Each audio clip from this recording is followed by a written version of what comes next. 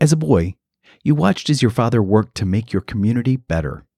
And what you learned that while many stand by and wait for their community to make things better for them, it takes the people of the community to take action.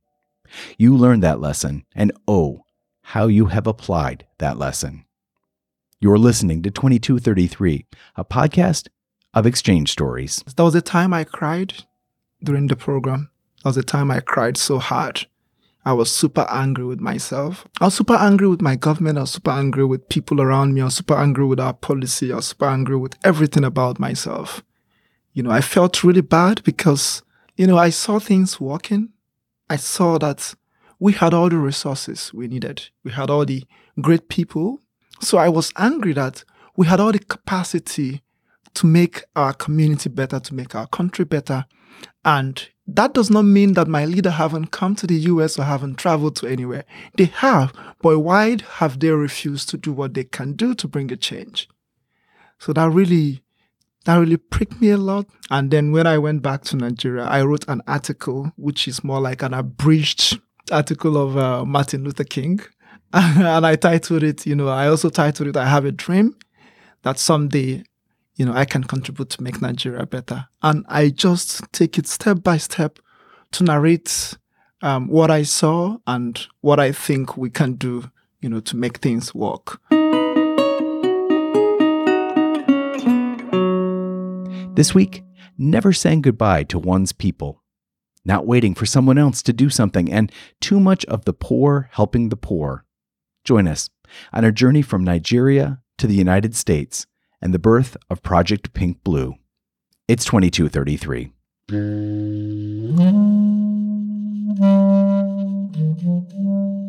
We report what happens in the United States, warts and all. These exchanges shaped who I am. When you get to know these people, they're not quite like you. You read about them. They are people very much like ourselves. Oh, that's what we call cultural exchange. Ooh, yes. My name is Ronsi C.W. Chidabe. I'm the founder and executive director of Project Pink Blue, based in Nigeria. Project Pink Blue is a cancer nonprofit, and we're engaged in creating awareness around breast cancer, prostate cancer, colorectal cancer, and other forms of cancer. And we also, do a lot of policy-driven advocacy, engaging our government to see how we can make a difference and provide better access to healthcare to Nigerians. I live in Abuja, which is the capital of Nigeria. Interestingly, I was part of a program, IVLP, that's the International Visitors Leadership Program of the U.S. State Department, known as American Youth, civic participation and leadership. It was really an interesting program. It's such a wonderful program that brought about 23 young professionals from different countries. We had people from Saudi Arabia, we had people from Curacao. That was the first time I heard that's a country known as Curacao.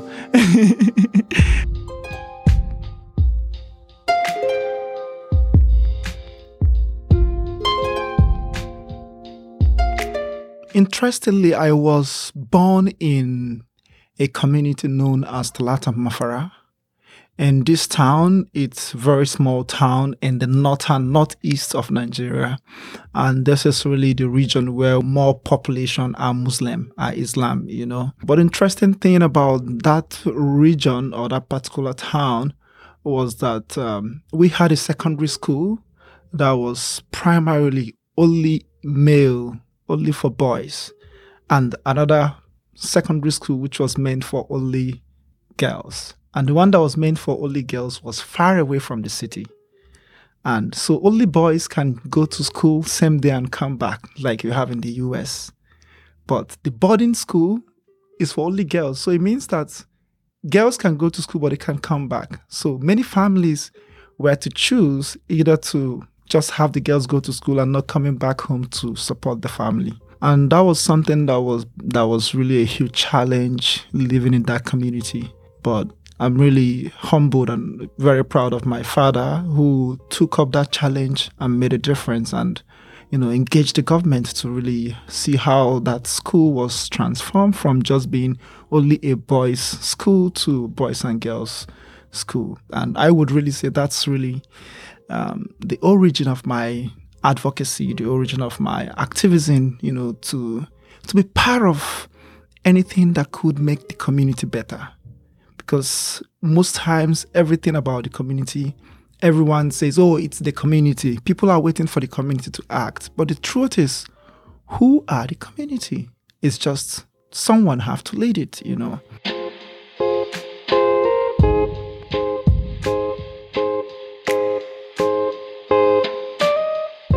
But when I graduated from the university, I wasn't thinking of health, to be honest. I was really more focused on, graduate and find a good job as a lecturer, professor, do something.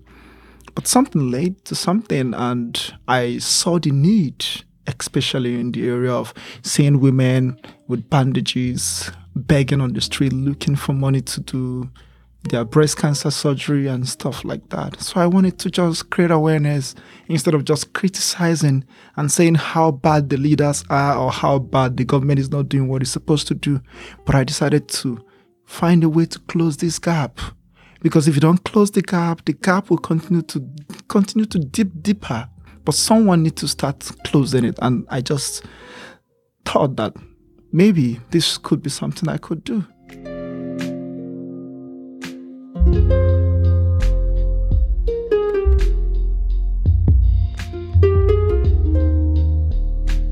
I was never wanted to continue doing what I'm doing today.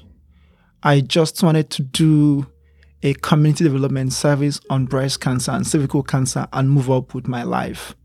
But something very interesting happened, and I wanted to travel out of the country to go for internship in Bogota, that's Colombia. And I got my visa. But the visa I got actually have my name, my date of birth, and every detail. But the picture on that visa was actually the picture of someone else, a Senegalese guy. And I was like, what's this? How can this kind of mistake happen? I was devastated. I was frustrated about not being able to go for that internship. That internship actually changed my life because I was totally disappointed, but I now discovered that it's really shaping me and appointing me to something else, and that's how I reversed back and remained in Nigeria and then started, working on developing Project Pink Blue, working on the initiative and pulling it out to what it is today.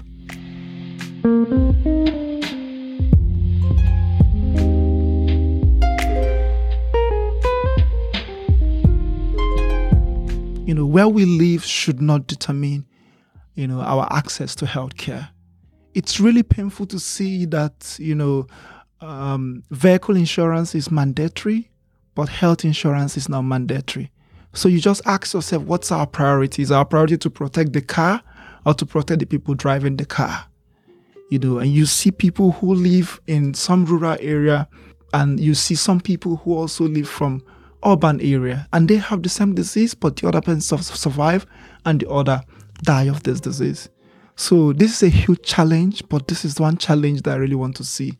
I really want to see everyone have access to healthcare, because it's only healthy people that can secure us. It's only healthy people that can give us better scientific discovery. It's only healthy people that can give us better technology.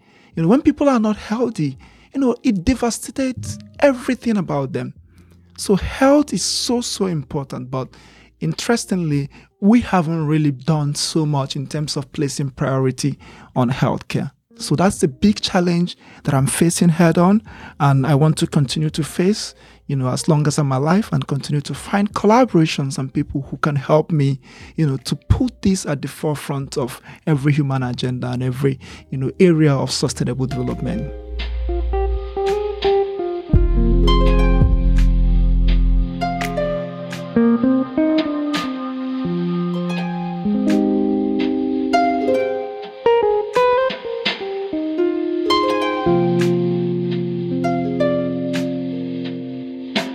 I was doing my thing.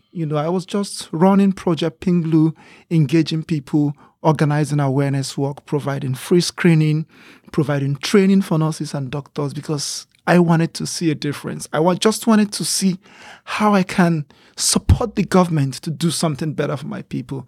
And I just got a call. From the U.S. Embassy in Nigeria that, hey, you've been nominated for this program. Would you want to come? Would you want to send us more details about this and that?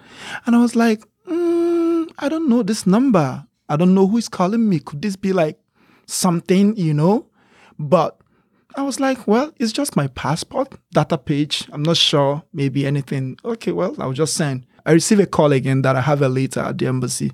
I went and I picked this letter, and I saw the letter was sent directly from Washington. That was like, what? Really? This could be real.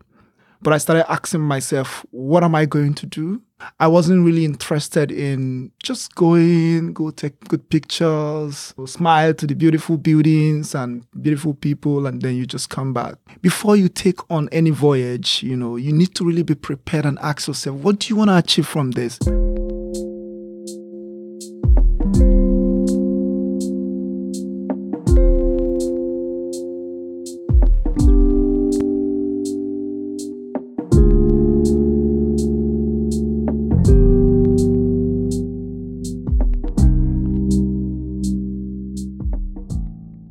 Before coming on the International Visitors Leadership Program, the picture of the U.S. that I have is a picture of a country, flowing with honey.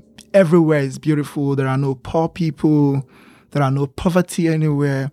Everything is all working. The systems are all good. The leaders are good. There are no sense of criticism. Everyone is just happy and stuff like that. But it's not the truth. The truth is that you still see people who are poor. You still see people who are homeless. You still see people who couldn't even afford to pay for their hospital bills. You still see people who are begging. So I was like, the challenges we're facing today is global.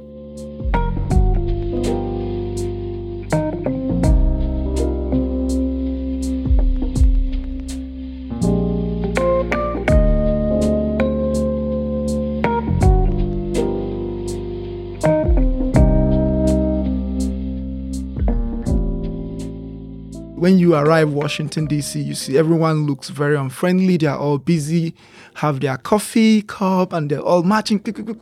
Even when you try to ask someone about, please, I'm trying to look for this company. Where is it? And like, people are really busy, But when you go over to places like Philadelphia, it's also a different kind of lifestyle. Go to Austin, it's also different. Go to Albuquerque, see people more with, lovely tattoos and not wearing top. They are just wearing like short singlets. It's more like summer, but in DC, a few weeks ago, it was really cold. So it's just, you just see different people living in one country. And you just ask yourself, well, is this one country or...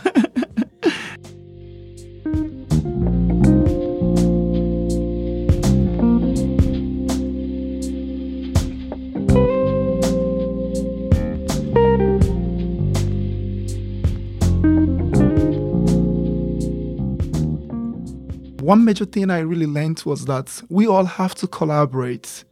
And I think the International Visitors Leadership Program is such a fantastic platform to find how we all can find different strategies to learn about these different challenges the world is facing and how we all can address it together. Because every country is unique, by its own context. And solving our own problems, there are different things we can learn from each other. There are things that is being done in Nigeria that Nigeria is doing better than the US. There are things the US is doing that the US can learn from Nigeria. So bringing people from different countries to come, share learning, understand challenges, find solutions, meet with real people. Because the exchange program is totally different. Like when you go for conferences and professors just sit you down and they tell you everything they wanted to tell you and then you go out. But this is an opportunity where people are not telling you anything. People are allowing you to see things for yourself and then you ask questions.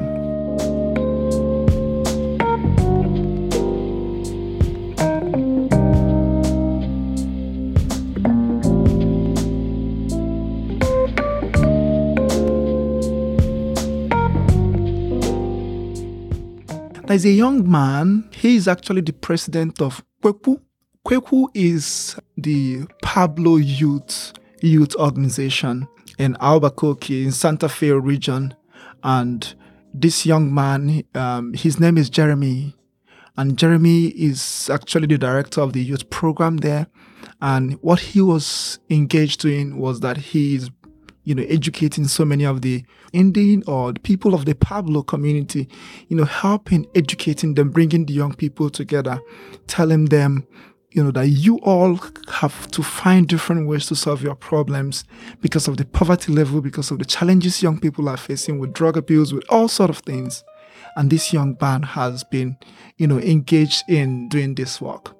So the last day we were to leave Santa Fe after having that meeting with him. And I walked up to him and I said, "You're such an inspirational young man. You really, really inspired me, because for you to bring your own community together and you are here with them, changing their life and stuff like that. I'm really, really excited about what you are doing." And he turned back to me and he said, "Well, thank you very much. But one thing is that in my own language, there is no goodbye in his own language. And for that reason, he's not going to say goodbye to his community. He's not going to say goodbye to his people." Oh my God. That really, really, struck me. It really, really struck a chord in me, trying to draw a connection about how his own ethnic group or his own language express themselves and connecting it to his own life. That really struck me. And I also said to myself, wow, I'm not sure I'm going to ever say goodbye to my people. I have to continue doing what I'm doing to continue to change, my people and continue to see how things get better.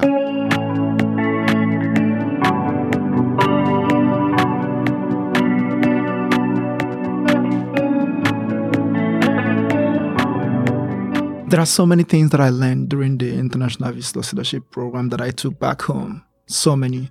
Like when I was in the World Learning School for International Training, we met with this very fantastic man known as, Cy Norton. Cy Norton has this very big book that has all sort of, games that you can play while teaching young people. He gave us this book free of charge. And that was something very huge that I took back home and shared with my over 700 volunteers. And most of these young people who are volunteers are also people who are doing several things around, civic leadership, about governance and democracy. And that has been so helpful, in their own engagement.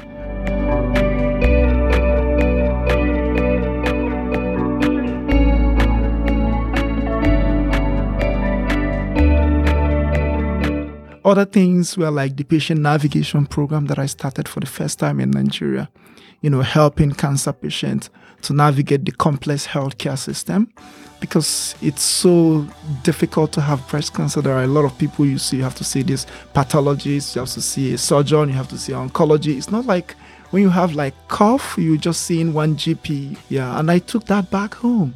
And I went back to the US department again and I said, I learned about this and I want to bring it back to my country. How can you help me? And the embassy in Nigeria was very, very helpful. Through the Fulbright Specialist Program, they brought an American nurse to come to Nigeria to provide training to 34 Nigerian nurses. And that happened the same year. In 2016, April was when I came to US. And by December, the nurse was already in Nigeria. That was really incredible. Other connections that I made during the IVLP program was also having a meeting with some people in Susan G. Komen. And then when I got back to Nigeria, they sent some materials to me and we translated these materials from English to Hausa, Igbo, and Yoruba. And these materials have been distributed to over 20,000 people in the country. Most recently, we also go back to the US Embassy again to partner to see how we can increase, reduce poor treatment outcome for patients. Because that's very important. Like, you just think about how people have cancer, they are not able to get better care. And it's so painful because they have to suffer to raise the money to go for the treatment, but they are not getting the best. But ask yourself a question. Why are they not getting the best? because the doctors may not have the required skills or the required knowledge. But it's not the fault of the doctors, because you can't give what you don't have. So we thought about, why can't we find a way to collaborate, to find people who can help provide a top-up training? And the embassy supported us with the connections that I made.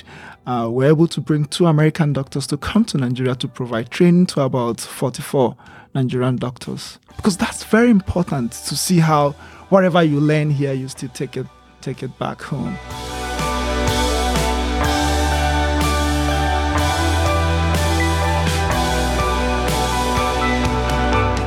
That's the first time I actually came to the US.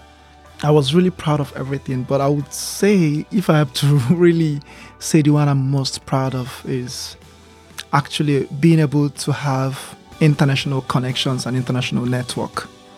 That's really something that has really made a huge difference for me as a person, because right now, anytime I'm in the US, I receive an email from Lori Torianan, the lady that came to train our nurses, and she said, "Hey, I just saw a Facebook post from you that you are in the US. Hope you're coming to Dallas to come to my house."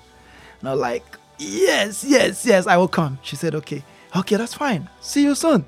And she's just very fast, and so I have family everywhere now, and sometimes as well, you just, I was in Chicago the other time, and the colleagues, the 2 doctors that came to train our doctors, were like, "Okay, Ronsi, are you coming to Chicago?" I say, "Yeah, okay, cool. We should have a dinner."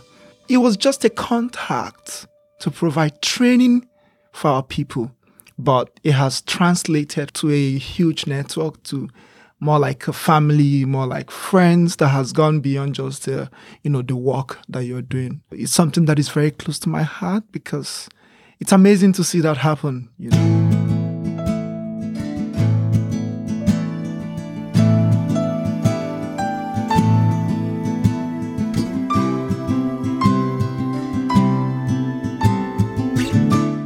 While I was here, I already made those connections, and I had those business cards, I had all those stuffs.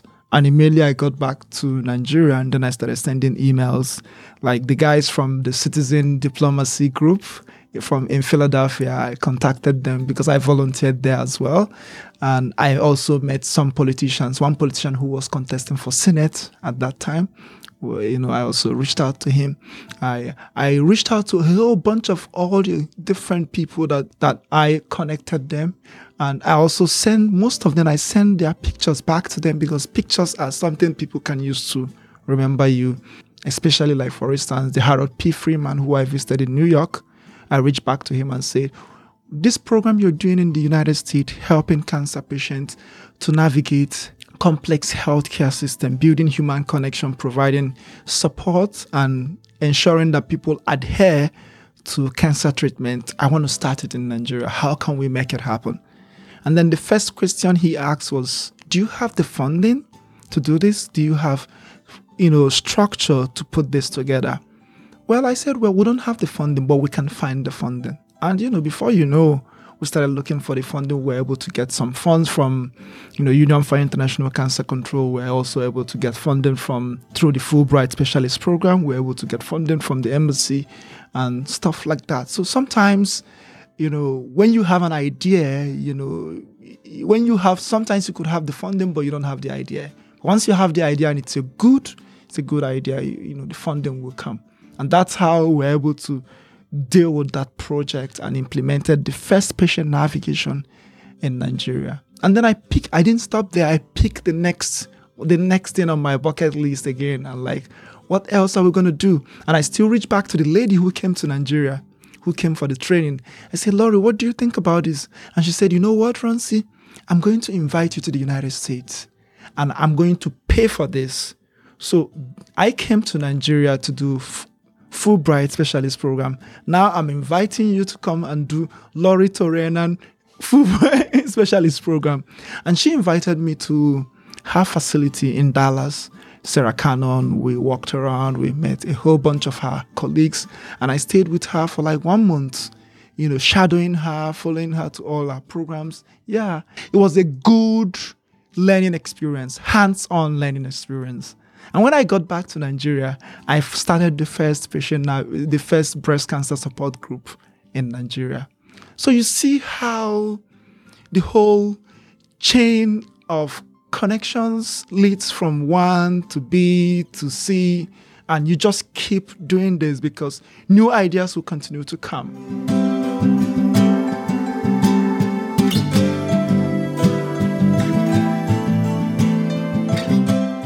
I really have been inspired more by people than by my work. Working in the area of cancer control, working in the area of, human rights, working in the area of activism, engaging people, working with people who you don't like, working with people who you think are really not doing what they're supposed to do. It's really frustrating. And also because you have huge economic challenge, and it's more like the poor helping the poor. You just see these women come to you, they need funds to do what they could do, but you can't help them because you don't have the fund and because you are also poor. It's really, really frustrating. But people who work in so many companies, in so many organizations, their work inspires them. But my work doesn't inspire me. What really inspires me is other people. Just imagine me, being honored, by the U.S. Department of State, Global Ties inviting me to come and receive this beautiful award. It's really a huge inspiration, not just to me, but other people around me. It shows that the world is watching you. It shows that people are saying, we know you wanted to do more. We want you to continue doing it. Please don't give up. That's a huge motivator. And it's amazing. It's just amazing.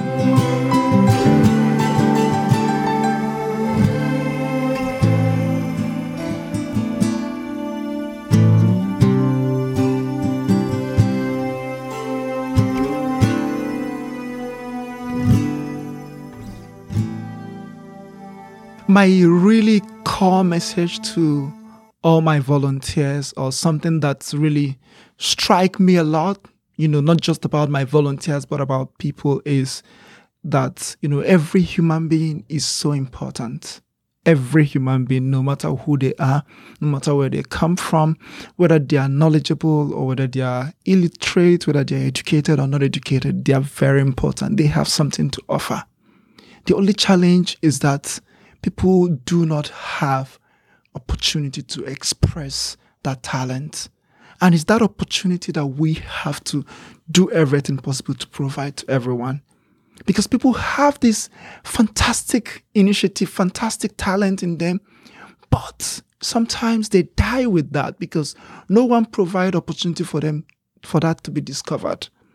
That's one thing that we are doing with our volunteer program, helping young people to find their purpose, helping them, provide them with global opportunity with learning and all the rest of them. And interestingly, many of our volunteers have gotten scholarships in different countries of the world. I have applied for a program and I wasn't selected. My volunteer was selected. Yeah. And that's really, really touched me to just understand that every human, it's really important. People just need opportunity to grow in life.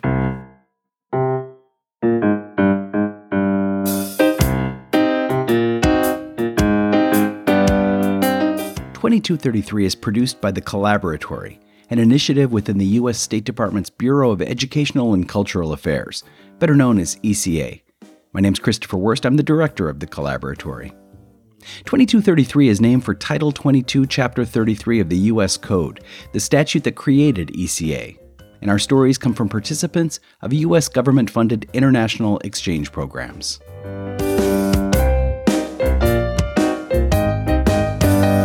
This week, Runsi Chidibe talked about the origins of his cancer care NGO, Pink Blue, and how that led to his participation on the International Visitor Leadership Program, or IVLP. For more about IVLP and other ECA exchange programs, check out eca.state.gov. We encourage you to subscribe to 2233, and you can do so wherever you find your podcasts. And hey, while you're at it, give us a nice review. We'd love that. And we'd love to hear from you.